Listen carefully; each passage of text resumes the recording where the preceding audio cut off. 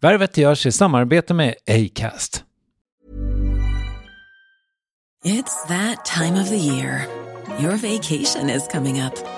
You can already hear the beach waves, feel the warm breeze, relax, and think about work. You really, really want it all to work out while you're away. Monday.com gives you and the team that peace of mind.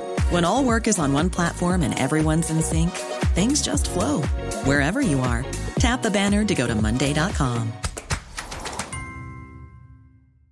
Mother's Day is around the corner. Find the perfect gift for the mom in your life with a stunning piece of jewelry from Blue Nile. From timeless pearls to dazzling gemstones, Blue Nile has something she'll adore. Need it fast? Most items can ship overnight. Plus, enjoy guaranteed free shipping and returns. Don't miss our special Mother's Day deals. Save big on the season's most beautiful trends. For a limited time, get up to 50% off by going to BlueNile.com. That's BlueNile.com. There's never been a faster or easier way to start your weight loss journey than with PlushCare. PlushCare accepts most insurance plans and gives you online access to board-certified physicians who can prescribe FDA-approved weight loss medications like Wegovy and Zepbound for those who qualify. Take charge of your health and speak with a board-certified physician about a weight loss plan that's right for you. Get started today at plushcare.com/weightloss. That's plushcare.com/weightloss. plushcare.com/weightloss. Värvet sponsras av SAS Eurobonus och SAS Eurobonus Mastercard. Och det här är ett budskap som jag tänker kan vara bra för den som antingen gillar guldkant på till exempel tillvaron eller för den som gillar att slå 2 flugor i en smäll.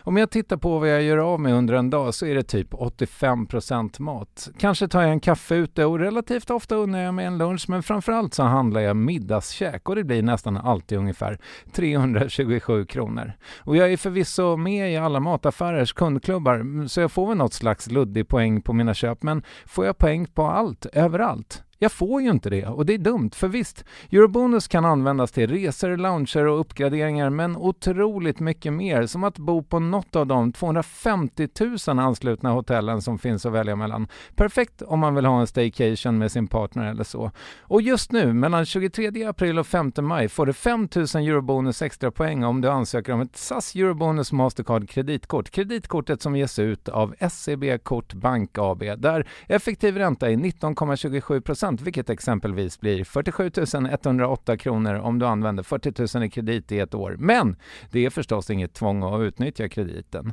Få poäng på allt överallt och du börjar på saseurobonusmastercard.se. saseurobonusmastercard.se. Tack SAS Eurobonus och SAS Eurobonus Mastercard. Värvet presenteras i samarbete med Nasonex, utomhusmöjliggöraren, som de inte kallar sig av någon märklig anledning. Men det är i alla fall Sveriges mest köpta antiinflammatoriska nässpray mot allergisk snuva. Och nu kommer ett litet test, så fram med papper och penna du som lyssnar, nu kör vi.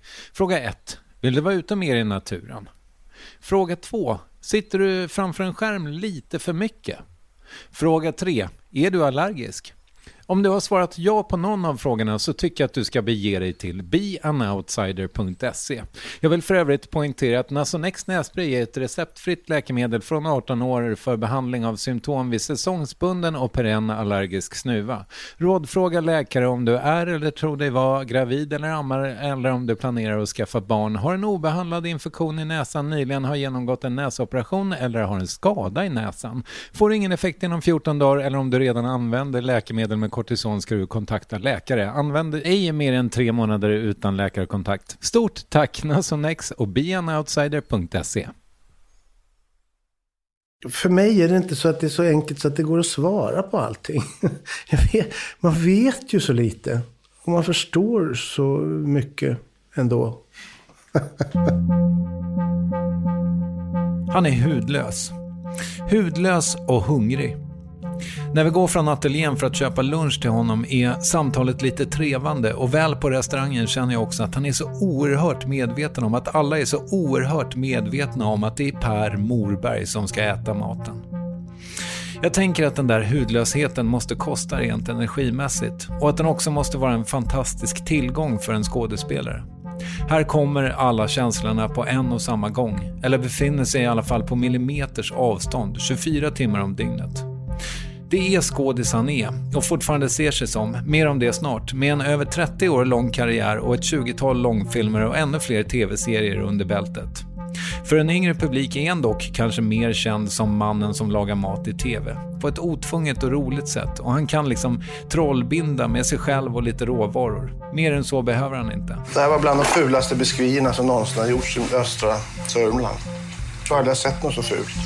Jag kommer att nämna en dokumentär ett par gånger under vårt samtal. Den heter Scener ur ett annat äktenskap, Ines och Per Morberg. Och jag föreslår att du kvistar in i din Acast-app efter den här intervjun och klickar på länken till den där. För Kiki Möller som gjorde radioprogrammet om makarna Morberg har gjort ett stycke radiohistoria där. Och det har kanske även vi som producerar det här avsnittet, det kan bara du avgöra. Men det är i alla fall producent Clara Wallin och jag, Kristoffer Triumf, som gör Värvet avsnitt 336 som ges ut av Acast. Gäst är alltså Per Morberg. Låt väl smaka. Jag brukar börja med att fråga hur folk mår. Hur mår folk? Ja, hur mår folk? Är inte det en bra både boktitel eller kanske redan finns? Det känns som att det är en ny bok och ett nytt tv-program. Hur mår... Men det kan man väl fråga sig, hur mår folk? De säger ju att det psykologiska tillståndet för ungdomen speciellt är lite kärvt. Och det kanske beror på den här snabba tiden som vi befinner oss i. Jag är ganska säker på att det gör det. Tänker du att livet hade varit... Med risk för att låta gammeldags så kommer jag nu att dra proppen ur den illusionen och säga att jag kommer att vara oerhört bakåtsträvande och gammeldags i mångt och mycket. Mm. Jag ber om ursäkt för att jag slaskar lite, det är ganska fint, men jag var så hungrig och det här var fint så att jag är snart klar. Vad har du gjort idag? Jag har varit på ett stort mediaföretag. Du får säga vad det heter. Som heter Bonniers, men jag vet, jag skulle bara skoja till det lite. Okej. Som kanske inte är så stort längre. Det händer mycket i den här konstiga tiden. Det är konstiga tiden, vad fan vi lever, livet håller ju på hela tiden och krånglar för det mesta. Jag säger som jag brukar, livet är en jobbig period. Ja, men det är ju... Har det egentligen alltid varit lika stökigt? Är kaoset egentligen en konstant? Är det inte det vi frågar oss lite till mans? Jo, när kanske. Man lever och håller på med olika saker. Jag tänkte redan när jag var ung så tänkte jag vad gamla människor sa att jag kanske skulle bli gammal själv och så. Ja, jag tror jag hela tiden. Lyssnade på någon radiofrekvens bara här, eller frekvens, någon sekvens. Var det någon som sa att det var, när tekniken går så oerhört fort. Ja, det var en kuplett på radion. Någon sån här typ Karl Gerhard i den tiden i alla fall. Någon sjöng och tekniken skyndade på, en sån här trallvänlig låt. Då, 19, kanske 20-tal, 30-tal, 1900. Och så tänkte jag på, nu då. Man kan se typ hela sitt inre universum på en dataskärm på 1 miljondels sekund. Och vad det gör med oss och sånt. Det är väl sådana frågor man ställer sig stupkvarten. Vad är det bättre för? Du frågar var jag kommer ifrån. Jag har precis gjort ett par intervjuer på Bonniers angående att jag ska släppa en ny viltbok. Eller det är en ny kokbok. Min 10:e för övrigt. Och då kommer man naturligtvis in på mat. Vilket jag har hållit på med de sista 10 åren mycket. Och vad det kommer till ett vanligt stadshotell. Ja, då var det mycket bättre förr. Så vidare vill ha lenrimmad lax med dillstuvad potatis eller biffstek med lök. För då var det en någorlunda frisk kossa och en bra odlad lök. Och den här oxfonden eller skyn, den kom faktiskt från någon som hade satt en buljong eller en skykittel eller någonting. Inte någonting som man tappat upp från en burk. Men det här programmet kommer nog bara att handla om egentligen det. För det är det jag tycker känns som mitt mission idag. Förutom att jag vill göra en massa filmroller och sånt. Och jobba lite med det. Så jag kan slänga mitt manus? Du kan slänga ditt manus om du vill. Har du verkligen ett manus? Det är klart jag har ett manus. Jag har ju skickat det till dig. Det var ju liksom hela... Jag blev också tillbedd att jag skulle lyssna på andra poddar. Det har jag absolut inte gjort. Att som du har gjort. Däremot så såg jag att du skrev frågorna. Ja, men de skickade jag till dig. De skickade till mig. Därför att du var tvungen att övertala mig att vara med. Exakt. Det var det jag kallar för ett manus. Men nu skiter vi i det här tuggandet. Någon jävla ordning får det vara. Nej, men han satt och tuggade där. Hur länge då? När man hela programmet faktiskt. Extremt jobbigt. Per Morberg har ju börjat med en ny grej. Och hyggligt ouppfostrat. Och hörru du, nu börjar jag prata fy fan så här. Så nu jävlar så du har. Nu ska vi se, nu har vi 85 bollar i rullning och ingen har gått i mål riktigt. Nej, och det kommer nog ingen att göra. Det är mest självmål när jag håller på med. Det är väldigt trevligt. Det här kommer ju bli den mest omtyckta lilla podd du har gjort kanske. Ja. Kanske den mest nedladdade. Jag ser fram emot det. Nej, men vad sa vi då? Vad fan vill du?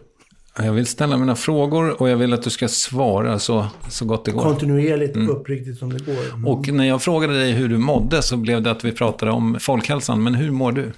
Jag mår ganska bra, tycker jag. Jag mår fint faktiskt. Och du är på hyfsat humör trots att du har gett 2 intervjuer. Ja, men det började trögt. Det började trögt som vanligt. Man har gjort 1498 intervjuer. Och så den där faktaruten och var man kommer ifrån, man är med uppväxt och vad man gillar och så. Så jag liksom drar igång det där igen då. Så kan man bli lite trött på sig själv. Och så samtidigt kan jag bli mest av allt trött på att jag är så barnslig eller omogen att jag inte kan låta bli att kommentera och säga det istället för att bara sätta mig och göra den här intervjun. För det ingår i det här jobbet jag har.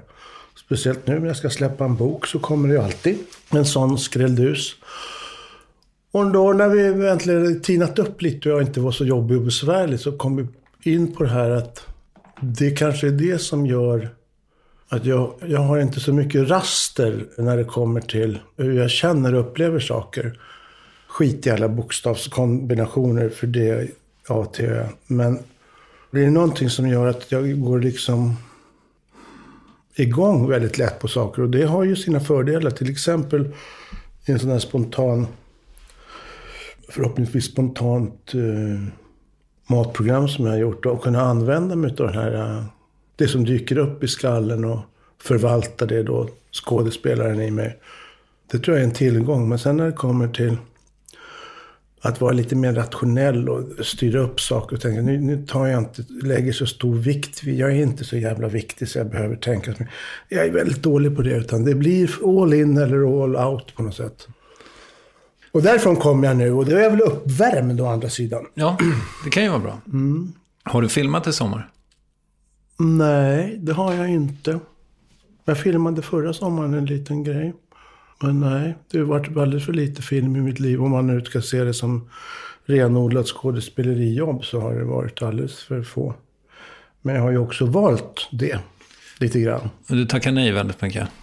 Ja, jag tackar nog lite för lite. Jag skulle vilja få mer erbjudanden. Okej. Du hörde att jag sa erbjudanden och inte erbjudanden. Det säger vi som har varit på Dramaten. Ja, då säger man erbjudanden. Där säger man erbjudanden. Ja, jag förstår. Men jag är liksom nyfiken på skådespelaryrket i det att jag tänker att du då som ändå är lite gammal i gamet, kan du känna på, för jag antar att du läser manus. Alltså innan du tackar ja eller nej. Det är ingen gatekeeper som gör det åt dig. Nej. Jag wish. Ja. Men känner man på manusstadiet huruvida det blir bra eller dåligt? Ja, du kan känna om det är ett bra manus. Och där tror jag har en väldigt fin liksom, armbågskänsla. Man stoppar ner och känner om det är ljummet ungefär. Det känner man nästan anslaget. Jag känner det på en gång när jag får ett manus, om det är någonting att ha så att säga. Hur känner man igen ett dåligt manus? Ja, men det gör man ju. Du vet lite grann vad hela produkten är inbaddat av. Vilket produktionsbolag, vilken kanal, vad ska gå, vad är det för genre, vad är det för regissör, vad är det för annat som är kopplad. Du känner ju vart det lutar. Allting är ju inte pianot. Nej, och jag tänker mig att med tanke på hur svårt... Nu är du en tandpetare på sig. Ja, jag förstår. Och du gör radio väldigt bra. Tack. Men jag tänker mig att på din nivå så kanske man inte chansar på någonting som kanske blir okej. Ja, på min nivå, det är ju så här, jag skulle ju önska att det var lite mer som du sa, att det faktiskt stod några och knackade på dörren lite oftare än vad det kanske var man... Och det beror ju på att jag har ju hållit på med så mycket annat och gjort böcker och gjort de här matprogrammen och så. Men jag har hela tiden med en dåres envishet hävdat att nummer 1, det är Per Morberg är skådespelare, och det är fortfarande så det är. Men det är klart, det går så fort också. Plötsligt så... Jag är 58 år nu och jag har hållit på med det här i nästan 10 år drygt. 12 år. Ja, det kan du säkert kolla upp, jag vet inte. Förmodligen är det väl längre då. Sen jag gjorde den där första boken. Så. Men under den tiden så har jag ju faktiskt gjort en långfilm. En i Polen och sen lite andra tv-serier och lite roller. Det har jag ju gjort. Sen vi börjar med det här, faktiskt. Men inte så mycket som jag önskar. I din bok Morberg-scenen Livet och konsten att laga mat så skriver du att du sa upp dig från Dramaten och citat brottades sen med konflikten mellan vad jag ville och vad jag måste, slutcitat. Det känns inte som den konflikten är över riktigt. Ja, det där vet jag inte riktigt om det är... Ja, kanske. Det var väl där vi hamnade nästan alltid när jag hamnade i sådana situationer, så är det. Så det är inte 2 sidor utan myntet, det är en boll. Det är ju sidor hela tiden. Och så har jag sett på tillvaron, tror jag. Från att jag var ung. Ja, det är det som är min största talang. Min största talong. Det är att jag ser saker direkt och det kommer.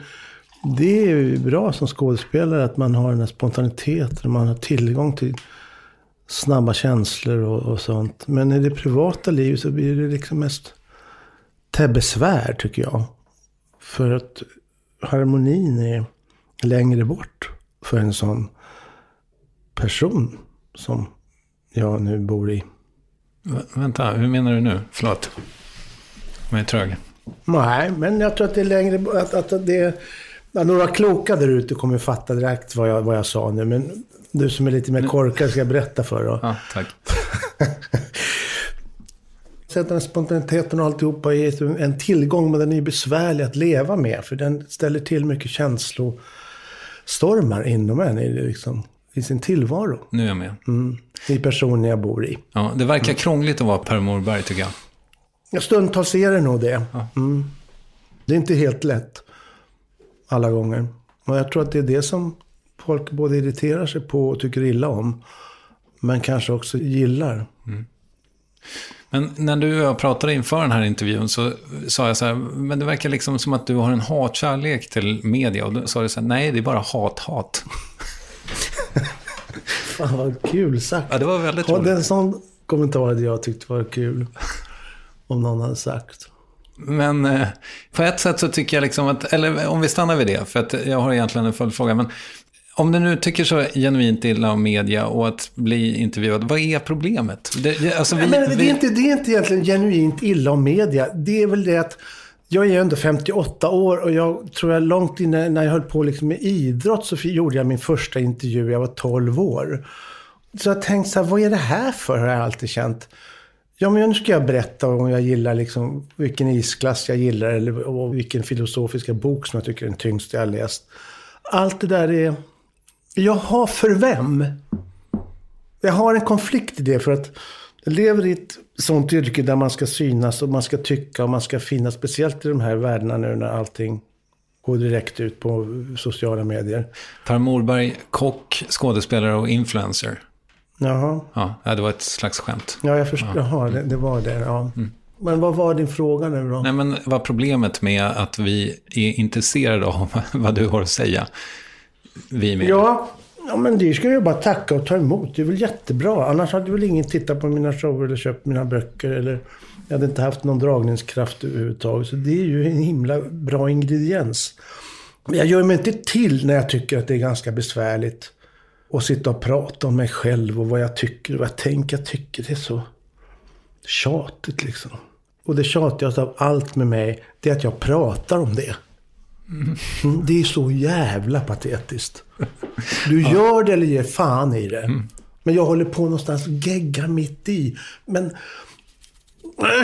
jag vet inte. Jag tycker det är skitmarigt. Men om du har en lite komplicerad relation till att ge intervjuer, så känns det som att du har egentligen... Det är inte ett dugg komplicerat. Okay. Jag tycker bara att det är skittråkigt. Okej, all right. Men du verkar inte ha skittråkigt. Nej, men det är för att du är trevlig och du är en smart kille. Och det här är väl trevligt, men jag måste ändå svara där jag sitter och där jag står. Det här är som jag känner att jag måste svara när du ställer de här frågorna.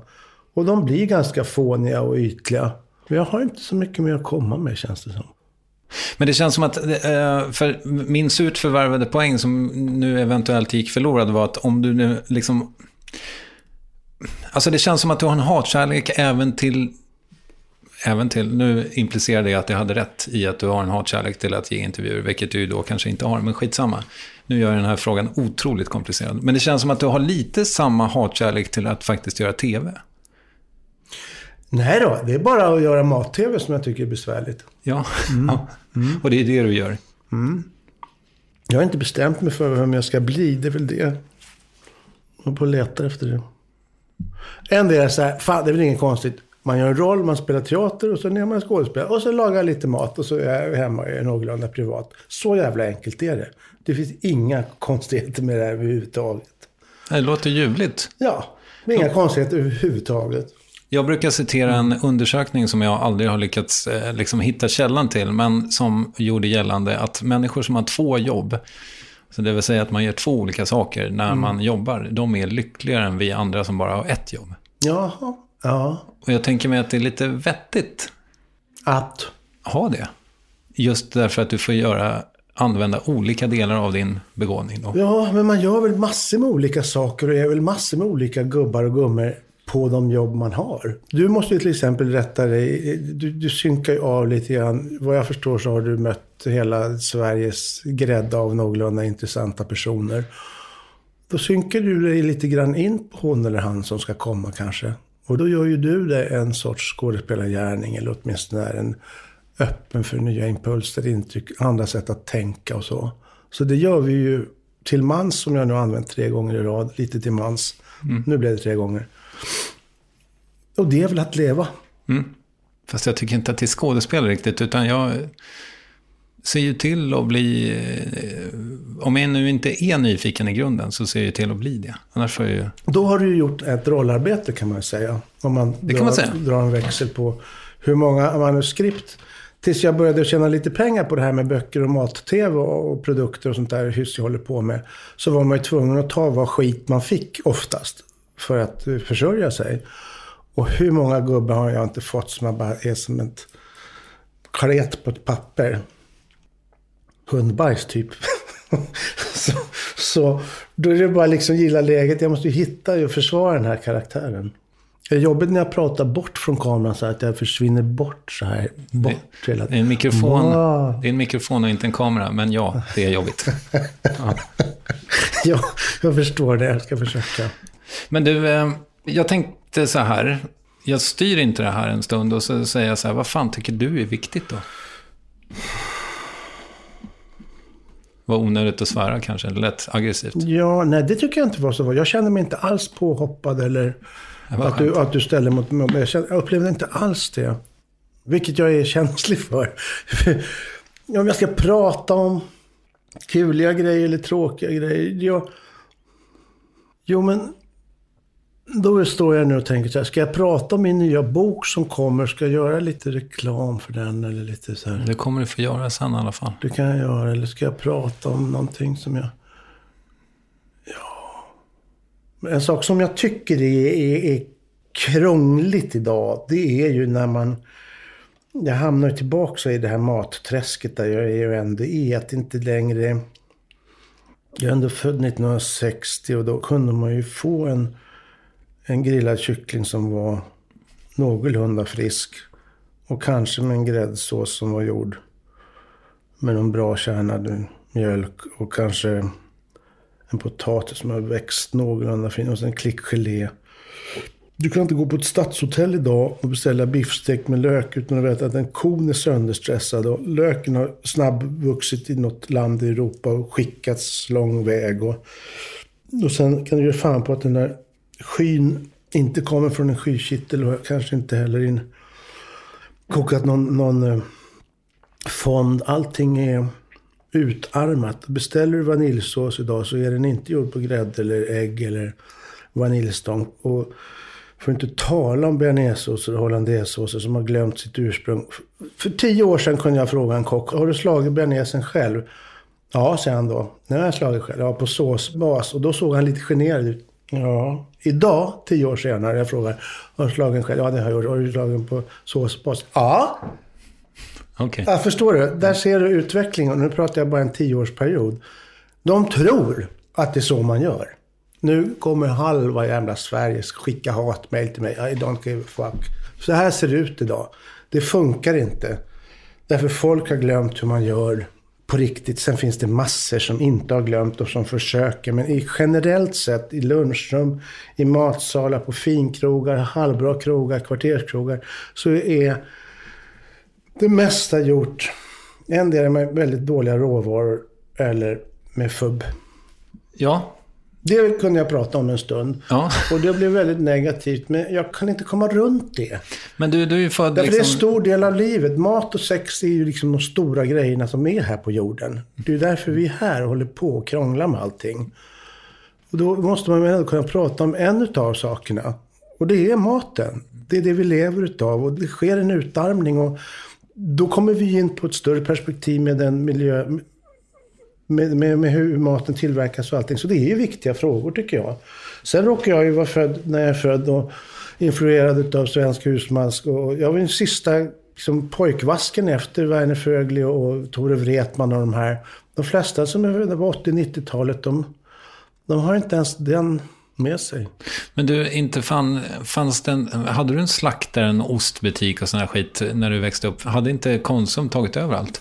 Ja, det fanns uppe på Hökaringsplan så var det en fiskhandlare fanns med en jättestor sån här blåfrus där det låg både frusen fisk och isglass i samma. Det skulle överhuvudtaget inte vara möjligt idag. När man knappt kan gå på en trottoar utan få ett schema längre. Allting är så uppstyrt. Och ja, de fick ju in grejerna och sen så styckade de ju i butiken och sådär. Så att jag tror att det är en enorm skillnad på att växa upp 1967-68 mot när det går att handla 2018. Det är 2 helt skilda världar. Jag frågade min 9-åring i somras vad kommer mjölk ifrån? Min son då, 9-åringen, han kommer från bondgården. Okej. Men hur gör de den då?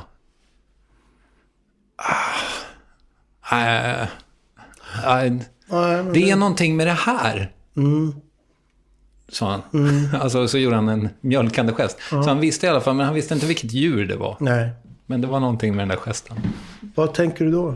Jag tänker att det är väl exakt det du säger. Alltså att det är väldigt långt mellan mat och lantbruk. Och det är det ju i verkligheten också. Ja, och inte bara i lilla Svedala. Det är ju samma över hela världen. Och kommer ner i Europa. Man ska inte tro att det är så jävla mycket bättre i Tyskland, Frankrike, Italien eller ännu längre bort. Det är ju samma konglomerat utav snabbproducerad mat över hela jorden. Så är det ju. Men jag i morse till exempel så var jag och plockade upp kräftburarna. Och så tar jag hem dem. Fick du något? Ja, vi fick hyggligt. Jag har hittat nu några bra sådana här brax... Det är lite viktigt det här med agnet. Klart finns det hur mycket som helst kan man nog slänga i hotdogs också. Men så kan man hitta krondill och så har det varit så jävla torrt i år så det knappt finns någon krondill. Och sen har jag alltid med mig en korg, eller det är jag frun som gör det här. Och sen så plockar vi lite Karl Johan som har kommit nu. Och sen vet jag att jag har vilt i frysen och sådär. Nu målar jag upp någon sån här fin bild av hur trevligt jag lever. Men jag gör faktiskt så. Och så har jag tillgång till biodynamiskt odlade grönsaker, nästgårds. Och nu när vi sitter as we speak, som de säger nu, de moderna människorna, så är det ju den bästa tiden som finns för allting som man vill äta. Nästan. Med att det är skördetider. Men det är också, så, tänker jag, för det känns lite viktigt att grönsakerna inte har rest så långt. Och jag tänker, alltså på ICA, till och med nu är det att liksom, de svenska äpplena ligger bakom de italienska äpplena, så att säga. Ja, jag vet inte vad jag... Men, ja, men så kanske. Men då råkar jag ha det på tomten och så går jag ut och plocka och göra äppelpaj och grejer. Men de allra flesta människorna bor inte som du, Per. Nej, men det allra mesta handlar ju om, med alla tidningar och artiklar och vad jag förstår om sociala medier, så är det ju väldigt mycket den här romantiserade bilden. Både hur man ska bo och äta och dricka och sådär. Så att vi är ju så väldigt uppfyllda av det. Men jag måste nog säga att jag ändå lever som jag lär. Jag håller på, nu har jag gjort den här grejen, jagat, fiskat, plockat, som är den 10:e boken vi har gjort. Och den ska jag ju ärligt säga var lite lättare än att göra. Jag gjorde gröna. Så gott som grön. Jag är väldigt bra på att komma på såna undertitlar, tycker jag själv. När det var säg som vad blir det för mat till exempel. Som kom en natt när jag låg och tänkte på för 14 år sedan. Vad ska det heta? Hemma hos mor med Per. Mor vill laga mat. Vad fan ska det bli? Vad hörde jag så här? Vad blir det för mat? långt borta så här. Då blir det som mat. Fan, där satt den. Där satt den. Vid 5:30 över hela jorden på olika språk så frågar de vad blir det för mamma eller pappa, vad det blir för mat. Det var ju klockrent tycker jag. Toppen. Du, nu går jag tillbaka till pilotplatsen. Nu har du fått bestämma färdigt. Jaha, jag tänkte börja intervjua dig faktiskt. Men jag om vad då? Nej, jag vill ta mig då. Du undrar ju inte någonting om mig egentligen. Du undrar ju inte dugg om vem jag är. Nej, men det är så roligt. Jag har redan pratat för mycket, tycker du? Nej, ja. Nej, men jag tänker att narrativet, som det heter nu för tiden, kring dig så mycket börjar med teatern. Men jag skulle vilja gå lite längre tillbaka ändå. Och jag skulle vilja att du berättar för mig om dina föräldrar. Ja, min pappa var rörmontör och min mamma var dagisföreståndarin och talpedagog. Eller hon lever fortfarande, pappa är borta. Var det allt du hade att säga om dina föräldrar? Nej, men du frågar ju vad de gjorde. Nej, det frågar inte. Vad frågar du? Jag sa berätta om dina föräldrar. Var de, ja, kära någon. Vad ska jag säga då? Hur träffades de? I Stockholm. Det här är starkt. Vad menar du? Är du liksom lite spefull? Men det var så. Mamma är från Kiruna och pappa är från Sörmland och från Tullgarn. Ja, men de träffades. Vad fan, folk träffas och går ut och dansar, så håller de på och lever sina liv och gör grejer. Jag kommer från en familj där det var mycket fokus runt, alltså mycket det här. Dagen handlade väldigt mycket om, eller så kanske det var så här på 60-talet. Man gick ner till landet och man var ute på landet. Vi är uppvuxna i Stockholm, men jag tillbringade tiden på somrarna på Tullgarn. Man gick och plockade upp potatis och sen skattade man sockerärtorna och vaxbönor och sådär. Och sen kanske man varit och fiskat. Säg att det fanns sparris. Nej, men sparris, det var ju vitsparris till exempel. Det var liksom mycket, mycket exklusivare än vad man hade i grönsakslandet. Och man gjorde det på något sätt. Och sen var det mycket musik och mycket kultur. Så har jag vuxit upp. Framförallt på somrarna, vi umgicks mycket med människor som spelade och sjöng och sånt. Vad hängde de med för människor? Ja, men mina föräldrar, de hängde mycket med dåtidens naturknuttar lite grann. Så där som, det fanns ett program på den tiden innan du är ändå född 75. Du kan, 74. Som hette Naturväktarna och sådär. Och folk som tyckte om och kunde blommor och sånt på latin. Och en väldigt fin barndom där ute på Tullgarn. På många sätt. Var du tryggt barn? Nej, det tror jag inte. Varför inte det? Ja, det är så många olika aspekter så jag är inte så... Jag är lite tryggare nu kanske, men jag är fortfarande rätt otrygg. Men du är uppvuxen i Hökarängen. Vad betyder den platsen för dig?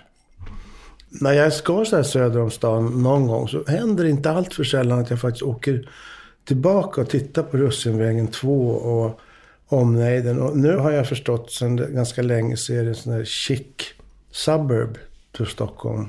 Och jag hatar när folk pratar engelska, till exempel jag själv nu. Jag kan inte säga att det är en förort till. Ja, men det är en chic förort. Det är en chic förort och det är förmodligen ganska dyrt att köpa lägenheter där. Sådär. Hökarängsplan och... Ja. Jag kommer ihåg... Man sprang ner till Hökaräng och köpte godis som var 1 krona i veckopeng. Och så fanns det små fack med sockerbitar och lakritspengar. Men man kunde få också... Det fanns ju 5-öringar så man kunde ju också köpa... Det där som hade blivit små bitar utav allting som var mycket billigare. För kunde man få liksom en liten skopa. Det låter ju som jag är född på 1800-talet nästan. Men... Fast till och med jag minns 5-öringarna och godiset. Ja, så att det inte är så orimligt tycker jag. Nej. Men du, vad var det för plats på 60-talet då? För då var det inte gentrifierat och superkikt. Nej, men då var det ju Russinvägen, Saltvägen.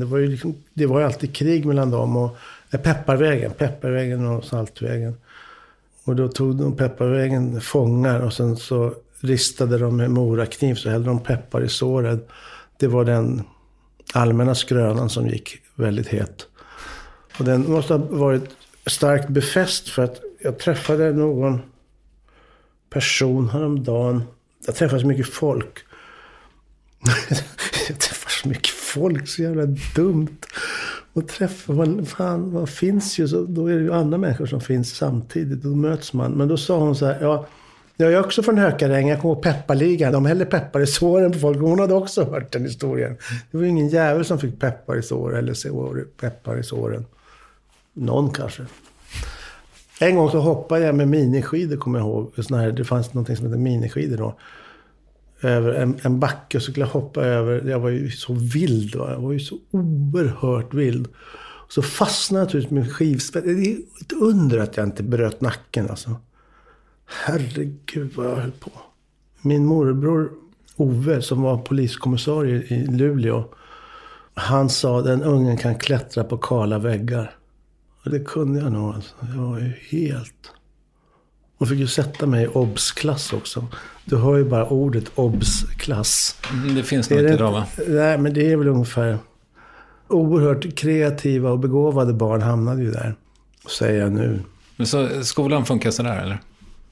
Ja, nej, jag var ju ingen S i skolan. Det var ju svår tid. Och det där med intrycken, det var så mycket för mig att ta in. Jag var inte någon akademiskt lagd person på det viset. Sen det var ju gymnastik, trä- och syslöjd. Och så var jag bra i svenska faktiskt. Men annars var det kaotiskt. Jag hade väl...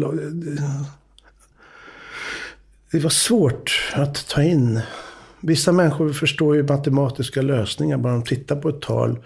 Och jag blev ju gråhårig alltså, fast jag var 10 år. Och då är jag ändå brunhårig nu och jag är 60. Ja, det har löst, och jag har inte färgat håret och ändå blev jag gråhårig då. Men du har inte hållit på med så mycket med matte på senare tid? Nej, jag har den andra som har skött. Det var någon som sa det att till mig, varför alla ska hålla på och laga mat hela tiden? Varför ska alla hålla på och laga mat för? Om man inte tycker det är kul och man kanske inte har en jättetalang för det, så ge fan i det. Låt någon annan som är duktig på det göra det. Det innebär inte att du inte kan uppskatta den. Och jag har kompisar som har ett alldeles utsökt smaksinne och som kan känna precis och säga exakt rätt saker, men de kan nog inte få till det själva. Så det är inte samma sak som att därför behöver man inte göra det man kanske inte är bra på. Nej. Men det som du var bra på, det var judo. Ja, det var den där som inte kunde vara still, den killen. Och då kom ju den idrotten. Man hade en katalog på den tiden, en liten folder. Där fanns det olika symboler på om det var band och gymnastik. Eller jag tror till och med det fanns curling och brottning och så judo. Det var så udda. Och det vill jag gå på i min träningsoverall som det stod Kobran på. Som var ett lag som fanns i Hökarängen då, eller närmare bestämt Gubbängen. Där fick vi börja göra kullerbyttor. Och sen kom jag in i det, så blev det landslaget och NM och SM och EM. Så det var en stor del av min ungdom från att jag var 12 till 20 ungefär. Och det har nog danat mig och gett mig jättemycket. Gick du färdigt skolan alltså? Ja, vi gick ju ut 9, men sen började jag ju på hotell- och restaurangskolan som då var placerad i, jag tycker jag låter som, jag har levt så länge, men det var ju gamla Hasselbacken egentligen som flyttade till hotell- och restaurangskolan i Kristineberg som ligger vid Torhildsplan där ungefär. Och den är nu på Globen, tror jag. Ja, just det. Så blev det med, och sen så jobbade jag på massa olika ganska berömda ställen. Kattelän, 5 små hus, Dianakällan, Rish, Postiljonen i Farsta, Hamletkrogarna med ett 20-tal till faktiskt. Och sen Club Alexandra, After Dark där nere och ja, massor med olika ställen. Och sen efter det, när jag liksom hade jobbat på olika krogar, så kom jag in i en annan värld inom teatern eller nattlivet på Alexandra var ju den tidens oas.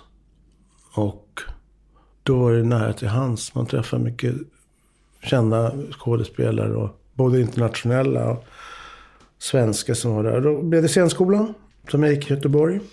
Men enligt din fru verkar det som att det var hon som tvingade dig att gå den. Den gången när jag skulle åka ner och söka 3:e gången, jag missade Malmö och Stockholm, så hade jag olika saker att skylla på. Därför jag var så nervös. Jag ville så gärna, men jag visste inte, jag orkade inte få ett avslag till. Och då sa, nu åker du ner så gör du det här, nu ska du komma in. Men då sa jag till mig, kommer jag inte in nu, då skiter jag i det här. Och då vet jag inte var jag hade hamnat någonstans i världen och livet.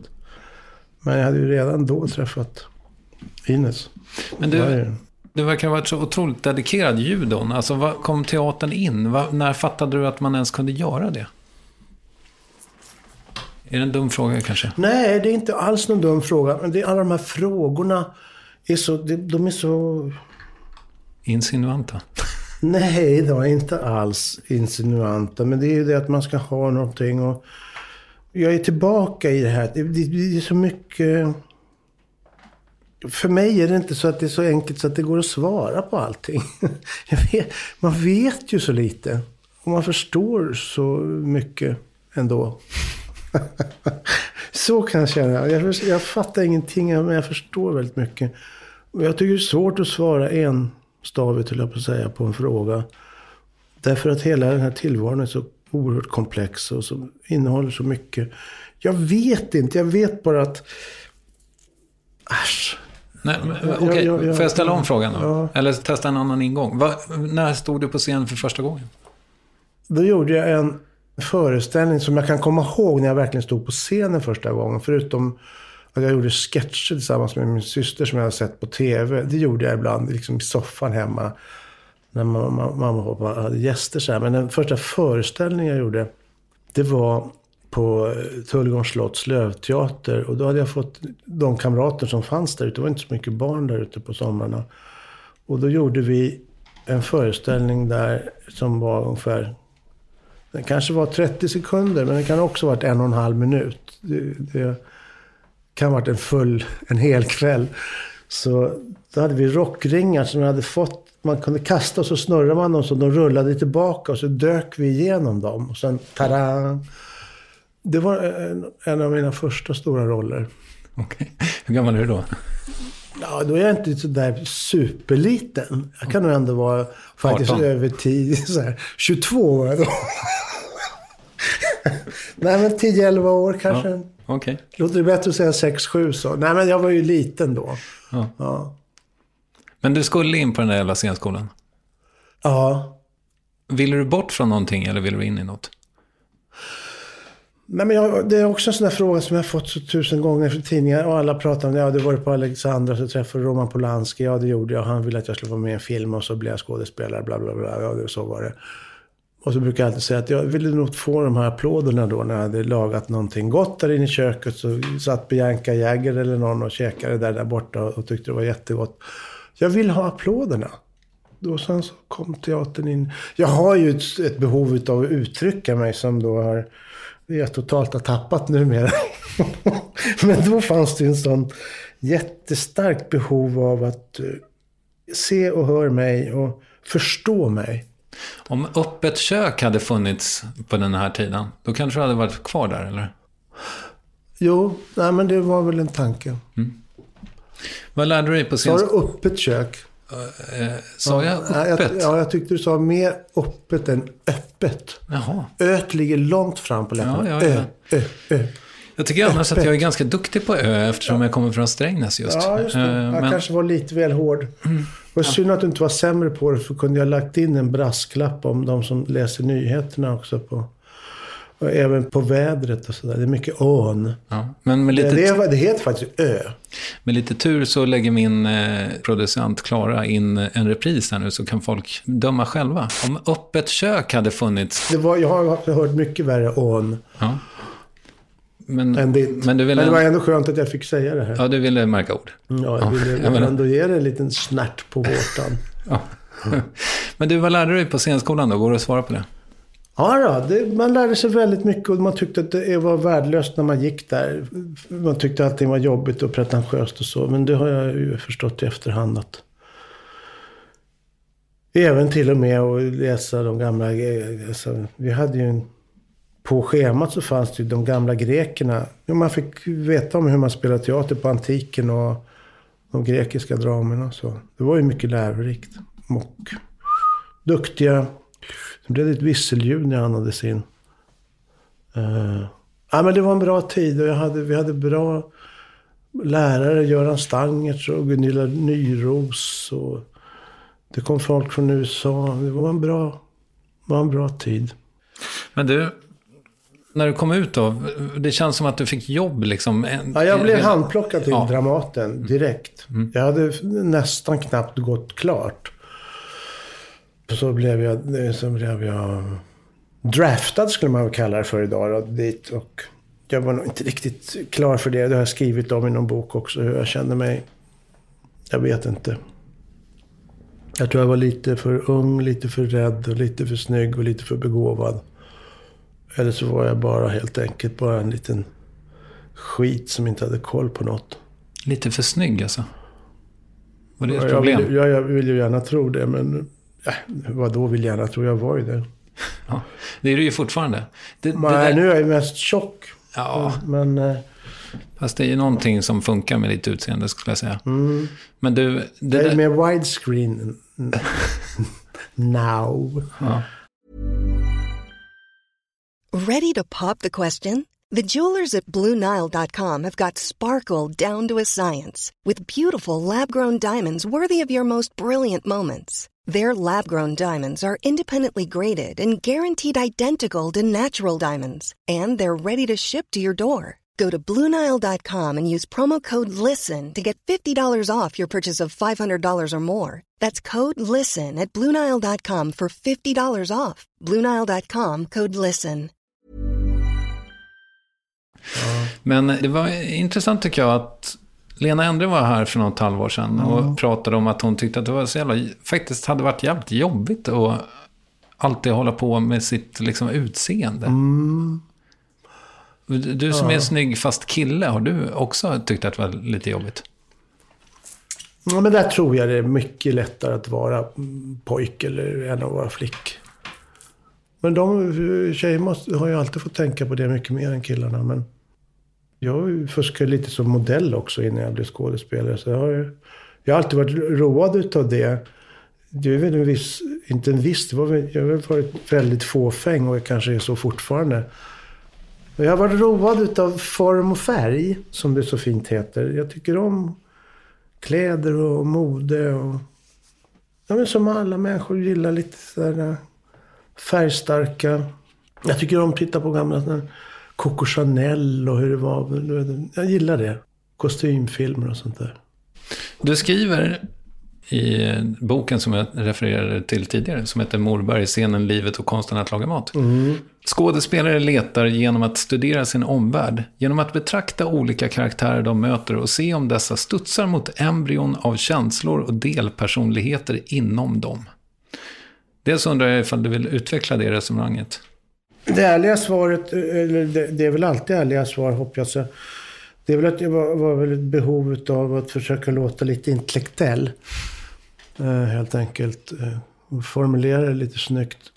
Men om man skulle plocka ner det till vad jag försöker säga, så är det precis det jag säger där. Det är väl hela skådespelarprocessen som är beskriven i en ganska omständig mening och oerhört pretentiös sådan. Är det så jobbigt ifall det är lite pretentiöst? Nej, inte alls. Eller hur? Det är därför jag skriver det. Ja. Men så hörde jag dig säga någon annanstans att du på ett ytligt plan, jag tror det här är Kicki Möllers dokumentär, på ett ytligt plan mest är nyfiken på dig själv. Och det där får jag ju inte riktigt ihop. Nej, men jag vet inte om det var så riktigt, men det kanske var så att jag är väl mest... Det var ju ett sammanhang när jag beskrev mig i förhållande till hustrun, men att hon uppriktigt är väldigt intresserad av andra människor, så är jag mest intresserad av mig själv. Så har jag sagt. Och det är väl dessvärre lite sant. Och varför du säger då, det tror jag inte alls på, säger du. Det ska vara intressant att höra hur du tänker då. Att du är mest nyfiken på dig själv, det betvivlar jag inte alls. Nej, okay. Det var det att jag inte får att jag inte riktigt får ihop det. Ja. Nej, men fan, det stämmer. Alla vänner andra känner till. Ja. Shoot, baby. Ja. Nej, men om vi tar de här uttalandena, ursäkta, om vi ställer dem emot varandra, så bygger det första på att du säger att skådespelare hämtar från människor de möter. Medan du i det andra påståendet menar att ja, men jag skiter väl i dem. Ja. Då måste de där andra människorna på något sätt anfalla dig för att du ska kunna få deras intryck. Nej, men det är ju precis jätteroligt formulerat. Du är ju jättelik mig. Du egentligen så svarar du på frågan själv. Ja. För så är det. Jag är väldigt nyfiken på andra. Och så tillägnar mig, i bästa fall, nu pratar jag ju som skådespelare, så försöker jag ju då, jag är nyfiken på det, jag tittar mycket, jag ser mycket. Och de som inte tror att jag ser, till exempel när de knuffar på sin man, när de ser mig och känner igen mig.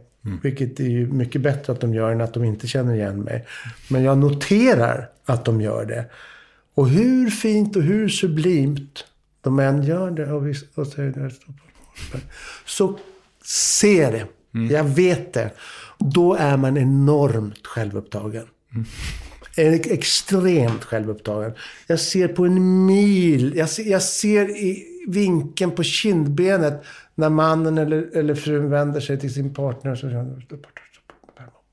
Jag ser det innan repliken är klar. Ibland har jag tänkt så att jag ska smyga upp när de vänder sig tillbaka. Och säga, hej, vill du känna också? Det hade varit enormt roligt att göra det. Så enormt självbespeglande är jag. Det är jättekonstigt, jobbigt. Eller så är alla sådana som jag, fast de inte berättar. Så kan det vara. Då är vi där igen där vi börjar. Måste jag tala om att det är så jävla tråkigt att göra intervjuer? Måste berätta liksom allting? Nej, men då tolkar jag det som att det här du skriver i boken som du tyckte var pretentiöst då om din process då som skådespelare. Kan det vara så att du som skådespelare kanske egentligen hämtar mest inifrån? Ja. Du är Mari, du. Jag tror att jag hämtar det lika mycket som utifrån som inifrån. Men jag har fått några fina sådär. Jag har ganska lätt till exempel för att bli känslosam eller visa gråt, tårar eller en oerhörd sorg. Jag har lätt att komma åt den känslan. Och jag har jobbat med folk som jag tycker jättemycket om och som är jättebra, som har sagt så här: jag kan inte göra det där som du gör.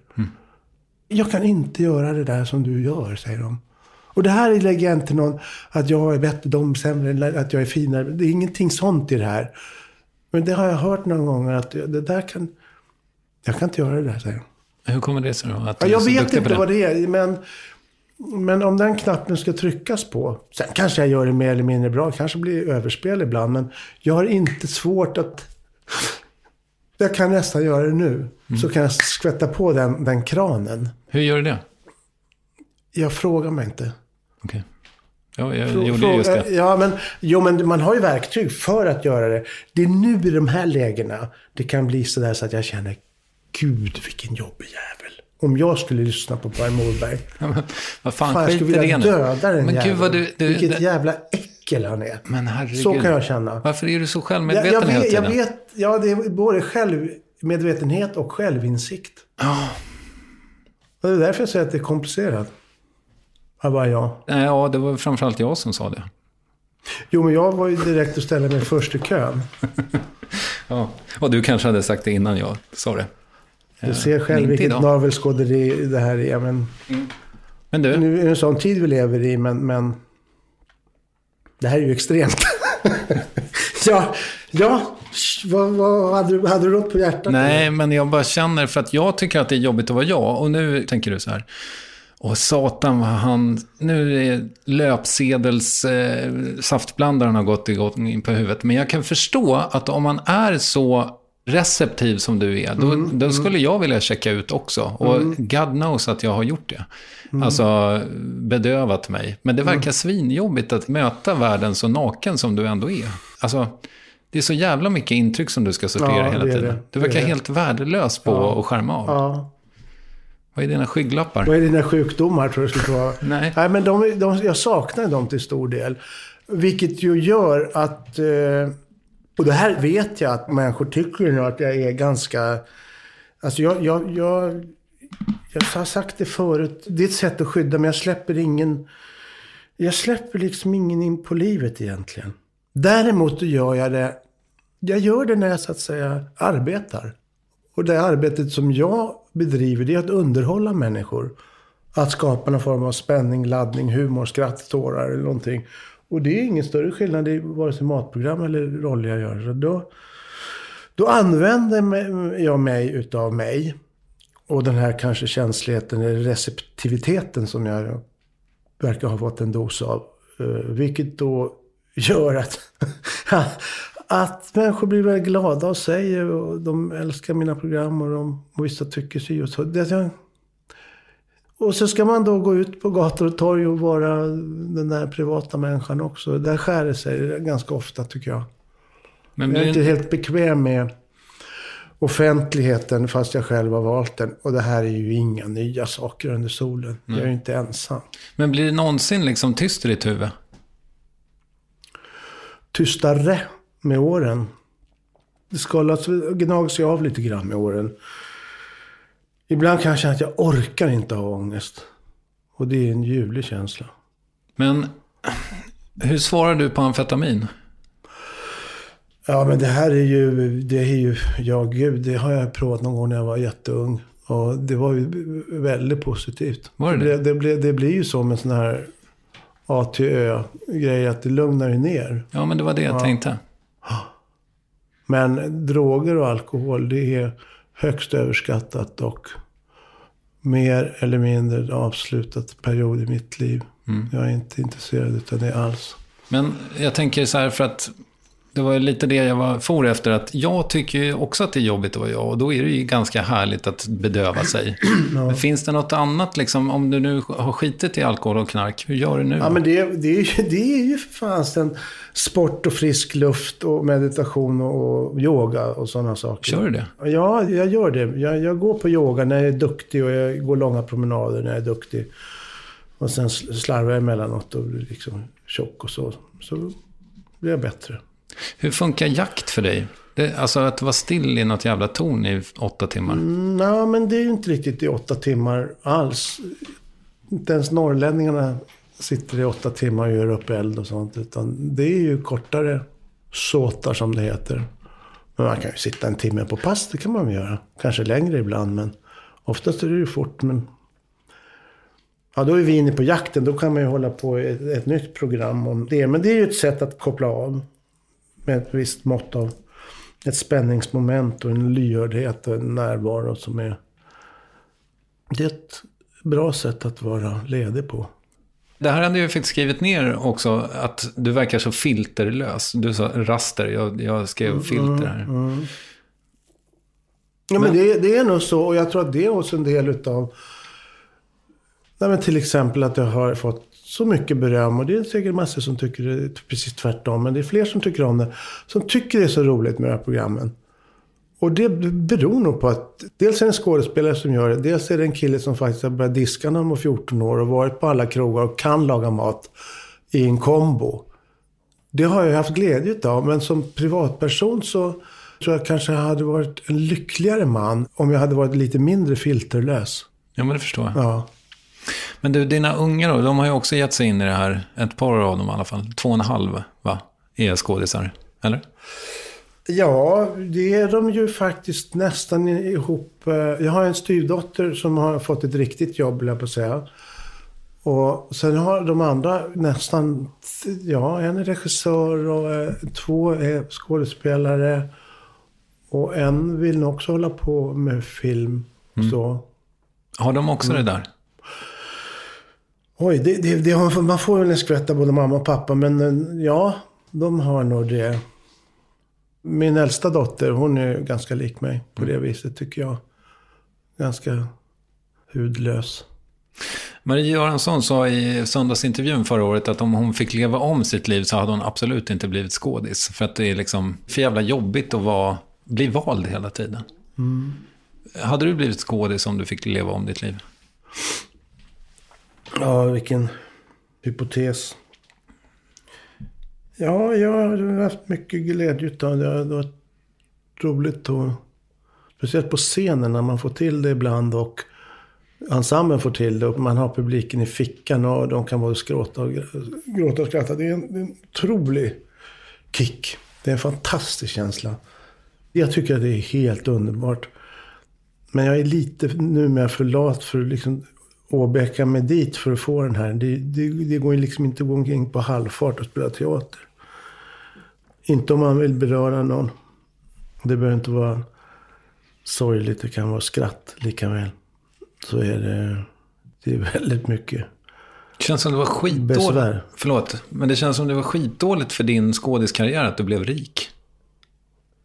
Ja, men rik blir man ju inte direkt kanske. Om man, då ska man ju hålla på med IT och sådär.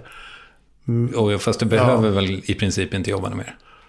Ja, vars det får jag väl göra några knop till, tror jag.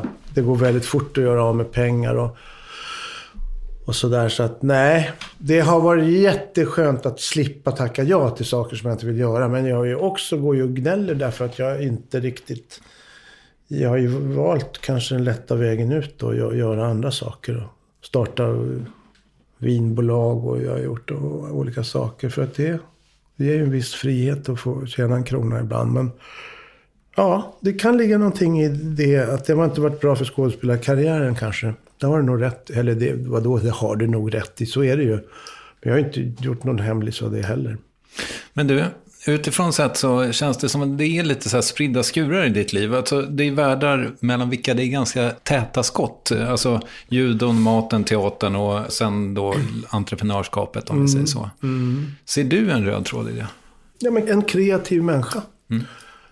Det måste jag ju ändå ge mig själv att jag är. Hitta på saker. Så däremot är det svårt att hålla strukturen. Det är det där filtret igen som är svårt. Är judo kreativt? Nej, men det är ju väldigt ordnat. Först är det den här mattan och man får inte gå över. Det är klara regler. Det är mycket respekt och mycket gentlemannamässig. Och relativt våldsam kanske jag inte säger. Men liksom en hård fysisk sport. Med stor disciplin. Det har jag återigen danat mig som person, tror jag. Jag tycker det är jag har fått glädje av det. Även om det var förenat med mycket tvångssysselsättningar. Jag hade ett sånt behov av att liksom vinna och vara bra och vara bäst och så. Så jag gjorde en massa olika saker som jag måste göra. För att om jag inte gör det så blir det dåligt. Och det skulle jag kunna berätta ett 3 timmars program till om vad allt det bottnar i. Men det har jag kanske lärt mig imorgon, att jag behöver kanske inte grotta ner mig precis i allting hela tiden. Speciellt inte om man ska sitta i etern så här, spruta ur sig allting. Det behöver man inte. Nej, fair enough. Jag tänker att det finns en grej som du har gjort i tv som gjorde starkare intryck på mig än allt annat. Vad tror du det skulle kunna tänkas vara? Är det en film? Nej, förlåt. Nu menar jag matlagningstv. Vad blir det för mat? Ja, du måste ju ändå kanske ge mig något halmstrå. Du menar, jag har ändå gjort 130 program. Och, program heter det faktiskt. Ja, program. Ja. Det finns många som säger program. Och vad sa du? Nej, men du gjorde någonting på ett sätt som jag inte hade sett förut. Ja, men om du säger att det är att skala potatis med en högtryckstvätt, då spyr jag bara utav det. Bara... Ja. Men det var ju ändå någonting. Och jag tänker att det för oss in på manlighet. För jag skulle vilja prata med manlighet om dig. För det känns som att det var en jävla... Om nu, låt säga, Helena Bergström hade gjort Vad blir det för mat? Så tror inte jag kanske att det hade blivit samma succé som att du gjorde det. För att jag tror att du kom i en tid... Det här är min teori. Du kom i en tid... Vi hade kanske Jamie Oliver. Men det kändes som att du kom med någonting nytt. Ja, det gjorde jag ju då. Då fanns det ju faktiskt bara Mark och Pierre White, men det var ingen som visste vem han, och det är ingen som vet vem han är nu heller. Och sen kom Jamie Oliver, som jag tycker är jättebra. Men då fanns det bara jag. Nej, men den grejen, det hade jag ju gjort i så många år. Så länge jag hade haft en högtryckstvätt så har jag gjort det. Och haft en korg för något stort, sån här, en ICA-korg som man har snott någon gång. Och sen så sätter man det på lägsta trycket och sen sparkar man med foten och går bara med färsk potatis.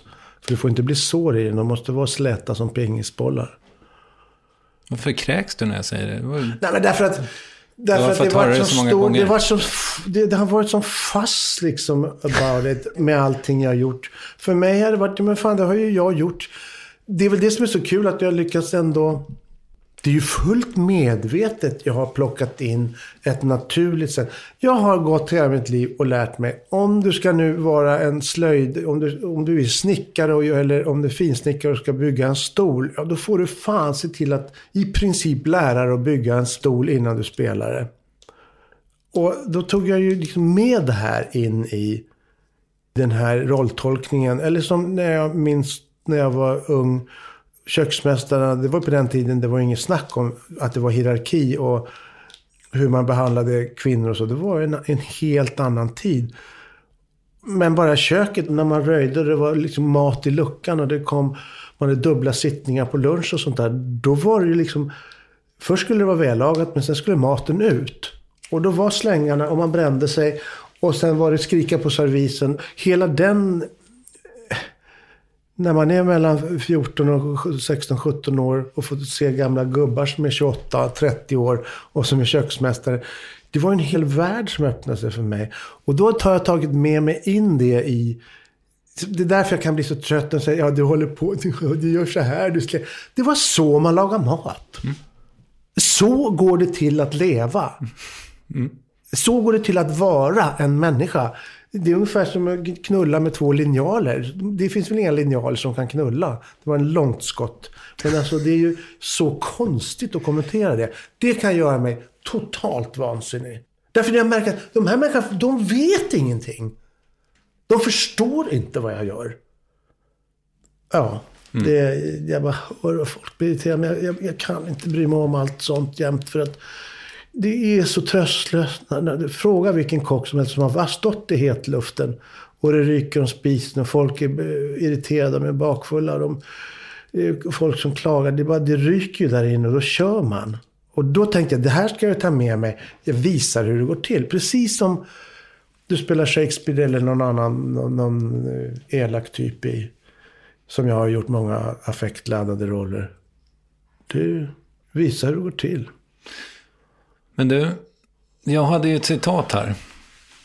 En gubbe som heter Kinky Friedman, som min farbror Roland tycker mycket om, som är någon slags countryartist och författare. Jag tror att han är död nu, men han skrev ungefär: "They don't make Jews like Jesus anymore." Vilket är ett roligt citat, tycker jag. Ja, det är det. Ja. Och då tänker jag så här, gör de riktiga män anymore? För jag tänker att du ändå är urtypen av en riktig man. Ja. Jag vet inte riktigt. Då är man inne på akademin och på det här med karar, hur de ska vara, och MeToo. Och jag vet inte, jag har ingen lust att tala vare sig politik eller kvinnofeminism och vad som är manligt och kvinnligt. Jag är så oerhört mycket kvinna.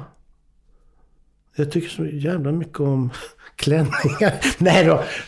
Men jag är inte alls, jag vet inte. Jag har bara blivit ganska kraftig benstomme och sådär. Fått se ut ungefär som en neandertalsk apa. Så att om det är manligt, jag vet inte fan. Men jag är ju trots allt född 1960. Nu är det ju inte riktigt så... Det är väldigt räddhågset allting.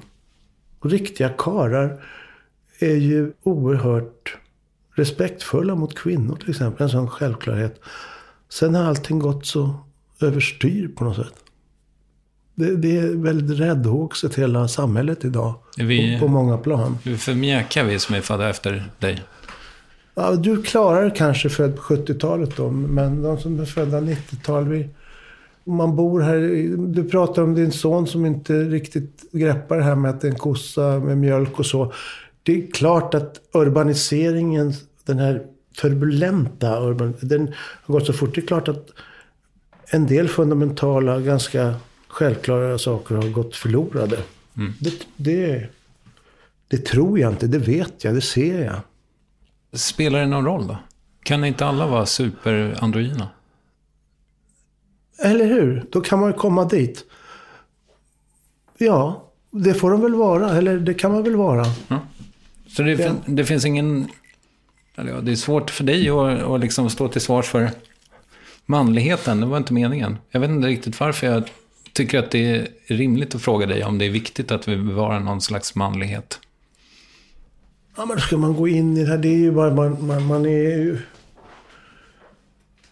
Återigen, alltså man är bara ett barn av sin tid. Jag ser det, jag kommer ihåg när jag var 18-19 år. Jag såg såna här nästan döda människor i 58-årsåldern. Jag tyckte de var så extremt patetiska. Extremt fel. Och nu sitter jag här och liksom står inte ut när jag ser ett skägg till och en tatuering till. Förlåt. Ja, du har ju båda, men du är ändå inte pyjamasklädd och heller inte hela bordet fullt. Så är det, så enkla och naiva. Och det är naturligtvis precis som du säger att man ska... Kan det inte få vara så då? Det är ju bara en ny tid. Mm. Och de här människorna ska göra sin grej. Och sen ska de mojas över något annat om 40 år. That's fucking... Det är life. Men större än så tror jag man måste jobba på att bli större än så i så fall. För att försöka förstå. Jag blir ju... Man blir trött på grejer som man tycker inte är som de ska. Och det är ju mestadels en brist på insikt. Du, vad har jag för färg? Håret är sandré, ögonen blågrå. Sen lite grisskärt. Och sen har du röd t-shirt. Det gör också att min hud ser mer skär ut kanske. Men jag menade mer själsligt. Vad har jag för färg? Såna auror och sånt där. Det har jag träffat många som ser ultravioletta strålar runt olika personer. Det är lite väl mycket hokus pokus för min smak. Men det vet inte fan vad det har för färg. Jag tycker om den här duvblå färgen bakom dig däremot. Något djup kanske den är. Den är lite för stark kanske. Mm-hmm. Den kunde vara lite mer vitt med smuts i. Mm. Det var en målare som sa till mig. Ja. Men du, för att i den här Kikki Möller-dokumentären så beskriver du din fru Ines själ i färg. Och jag tänkte att du är så här, fan det där låter som, jag är lite besatt av synestesi. Ja, men det där tror jag inte heller stämmer. Det har jag också hört att någon har sagt och tyckt och tänkt. Jag sa att hon är otroligt vacker i purpurrött eller cerisrött eller något sånt där. Jaha, okej. Så du menar mer att hon klär i de färgerna? Ja, aha, okay. Så jävla enkelt. Fy fan vad tråkigt. Vad tråkigt att det försvann nu då. Ja. Du försökte komma med ett case här nu. Exakt. Som jag fullständigt dissekerade. Undrar om det här kommer med och klipper bort det. Mm. Men den sista punkten jag har därifrån är att du säger så här, jag vet ju inte vem jag är. Och du har sagt någonting liknande för en stund sedan också. Ja, att du inte vet vad du ska bli. Nej, men det är väl oerhört insiktsfullt. Hur herregud ska man veta vem man är? Jag vet inte. Du hör ju själv. Du ser hur svårt det kan vara. Det är skitsvårt. Är målet lycka? emellanåt är det bra om man kan få känna en stund, men ja, det måste väl ändå vara en strävan att få vila lite. Jag tror det är därför som jag har till exempel druckit för mycket ibland. Det är för att man vill fly en stund för att komma bort ifrån sig själv. Det är inte jättekomplicerat egentligen, för att man lever ju hela tiden, till och med när man sover. Och det är jävligt skönt att slippa sig själv en stund då och då. Tråkigt är när man sitter och upprepar grejer som Platon och de andra grabbarna och tjejerna kom på för flera tusentals år sedan. Jo, men det är väldigt få. Det är ju liksom inget nytt under solen att komma med. Det är bara att hålla i. Försöka göra det någorlunda drägligt. Och fylla livet med något innehållsligt som roar en själv. Och kanske bästa för glädjer andra. Men det känns som att det liksom... Nu tycker jag i och för sig att vi har haft det jävligt trevligt här. Men det känns inte... När du och jag pratade på telefon om den här intervjun, då kändes det så här... Det är en bra bit kvar till lycka för dig. Ja, lycka, ja. Mm. För att jag tänker så här, lycka är ju, tänker jag, lite som du säger, att det är ju inte tillstånd som man kommer befinna sig i. I alla fall inte medan man går på jorden, tror jag. Utan det kommer alltid att vara små liksom, fläckar. I bästa fall kanske någon om dagen. Men i ditt fall så känns det lite grann som att det snarare är så här någon slags frid som skulle behöva infinna sig. Nej, det har blivit bättre med den varan med åren. Fan vad härligt. Ja, det tycker jag nog att det är. Det är en positiv trend. Ja, en positiv trend. Men det är inte sketet ur näven som man brukar säga. Det får man ju anstränga sig lite grann för att få, tills man upptäcker att det är kanske just att inte anstränga sig som är tricket. Man fattar väldigt mycket när man är ung och sen så kan man förstå det igen. Fast på ett nytt sätt. Ja, det är en jobbig period. Livet. Man ska ta reda på den mänskliga naturen hos andra innan man låter sin egen natur spela fritt. Det kan skära sig annars. Och då blir det gråt och tandagnisslan. Det är faktiskt, jag tror det är fordringsägare. Kevin Hjelm. Fast de säger det på ett helt annat sätt.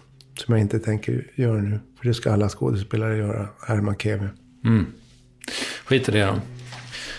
Du, nu har ju du redan pratat om din bok som ska ut. Men är det spännande, tycker du, att prata om hur den processen ser ut? Jag kan ju, om det är så spännande vet jag ju inte. Om jag tycker kanske att någonting annat är än att bara vara hemma. Jag tycker jag är mest spännande. Så kan jag säga att det är rätt mycket bestyrt med det där. Och det är en av de bättre sätten att arbeta på för mig. Som alltid har behövt stå på scen eller vara rörlig bild, så att säga. Rörlig gubbe hela tiden. Så tycker jag att det är väldigt trevligt att få fotografera. Man kan laga mat. Men det är mycket bestyr. Och sen har jag gjort 10 böcker nu. Och det finns ju någon form och någon tråd i det. Jag klär ut mig och jag är mycket så där hemma hos mig. Och det är ganska rejält och jag vill att det ska kännas äkta. Och det är det, för jag har, alltså, det stackars köket där hemma, det har lagats, varenda rätt och varenda program jag har gjort hemma på Tullgården i mitt kök. Det är många förrätter, varmrätter, desserter som har producerats där. Och jag gör allting själv. Med åren nu så har jag tagit de sista böckerna, så jag har fått hjälp. Det har jag ju haft hela tiden, men i huvudsak så har jag ju lagat upp allting själv. Och det gör jag fortfarande. Men nu har jag lite mera hjälp. Och det var ett långt svar på din fråga.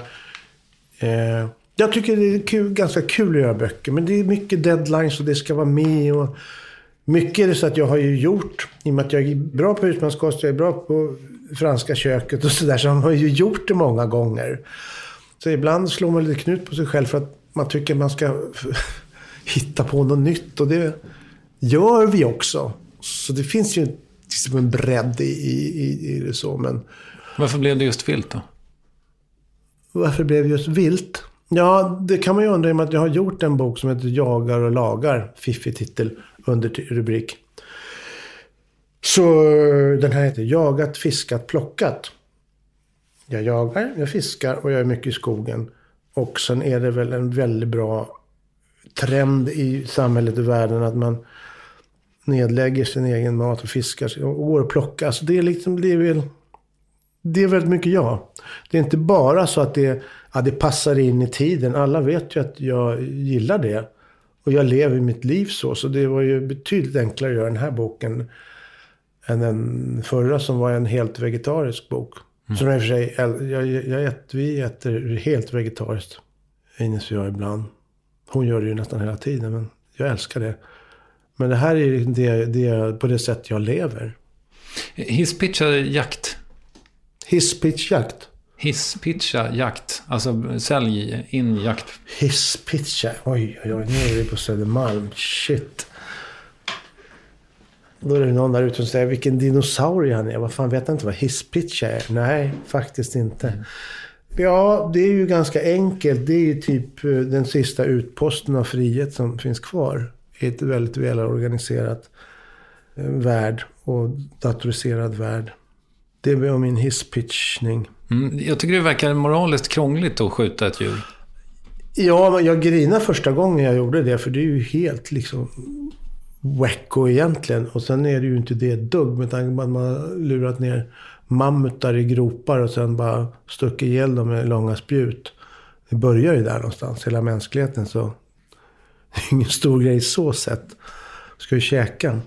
Så att jag tycker att det är... Nej, men Mamma Scan har ju gjort det åt oss. Mamma Scan har gjort det åt oss jättelänge. Men du vet, jag kommer ihåg när jag gjorde jakt- och fiskeprogram. Då vet jag att de på fiskesidan fick anmälningar när de bröt nacken av en abborre i bild. Då säger vi lite grann om var vi befinner oss i ett nutida universum. Ja. Eller hur? Ja, var ska man börja då? Jag har sett när jag gick i restaurangskolan och var på Enskede slakteriet här. För vi hade styckningskurser på den tiden då. Och då stod de här grisarna. Jag kommer ihåg så väl, för det var ett hästhuvud som var avskuret som hängde i luften. Tänker naturligtvis på Gudfadern där. Och samtidigt som det höll på att droppa av så stod grisarna där och skrek i kö. För att det var snart deras tur att få en sån här bult i pannan. Så tänker jag på en hjort kanske som står och betar fridfullt och som pang så ett bra skott så det är klart. Så därför tycker jag inte det är några krångligheter med att både jaga och att äta vilt. Nej, det låter väl ganska rimligt. Tycker nog det, va? Men tror du att det kommer... Man ser ju det lite grann, kanske just då på Södermalm så att säga. Att det finns någon slags återgång till att det faktiskt finns en bagare och det finns en slaktare och det finns liksom... alltså tror du att det kommer... Alltså, det känns lite som konstgjord andning också, som någonting som... liksom den början medelklassen håller på med. Ja, exakt. Det finns ju små byar i Italien och Frankrike och sådär. Och det vore ju jätteroligt om det var så. För de här stora köpingcentrarna, de växer ju ändå. Och de finns ju där i alla fall. Så som det ser ut över hela Sverige, hela Europa och staterna. Ja, världen ser ut så. Stora magasin där allting finns. Men så samtidigt så kommer det upp. Vi tycker att det är mysigt att gå in i den där och faktiskt hålla i någonting och... Jag är ju en sån obotlig romantiker. Jag vill ju precis det du säger. Jag vill att man ska gå till bageriet och gå till fiskhandlaren och kötthandlaren. Jag sa väl någon gång någon höll på med att rädda Östersjötorsken och då sa jag skulle vilja att allting gick till att man skulle lagstadga om att det ska finnas alla de här sakerna i en by eller ett samhälle och en liten kvarterskrog där man faktiskt, när man ser att det står kåldolmar på menyn så är det faktiskt köttfärs och vitkålsblad som är lindade och de är gjorda där med en oxfond som är kokt på ben. Inte som det är köpt med ett helfabrikat och sen en plastdunk med någon sorts konstig form av soja. Så ser det ut överallt idag. En vaniljsås är inte längre en vaniljsås. En bearnaisesås, de vet inte vad det är längre. Jag skulle vilja att allting blev bättre på det viset, ja. Vem vill inte det? Nej, men tror du att det kommer bli så? Ja, vad heter det? Samhällen du på... Är det inte en utopi? Jo. Utopiska.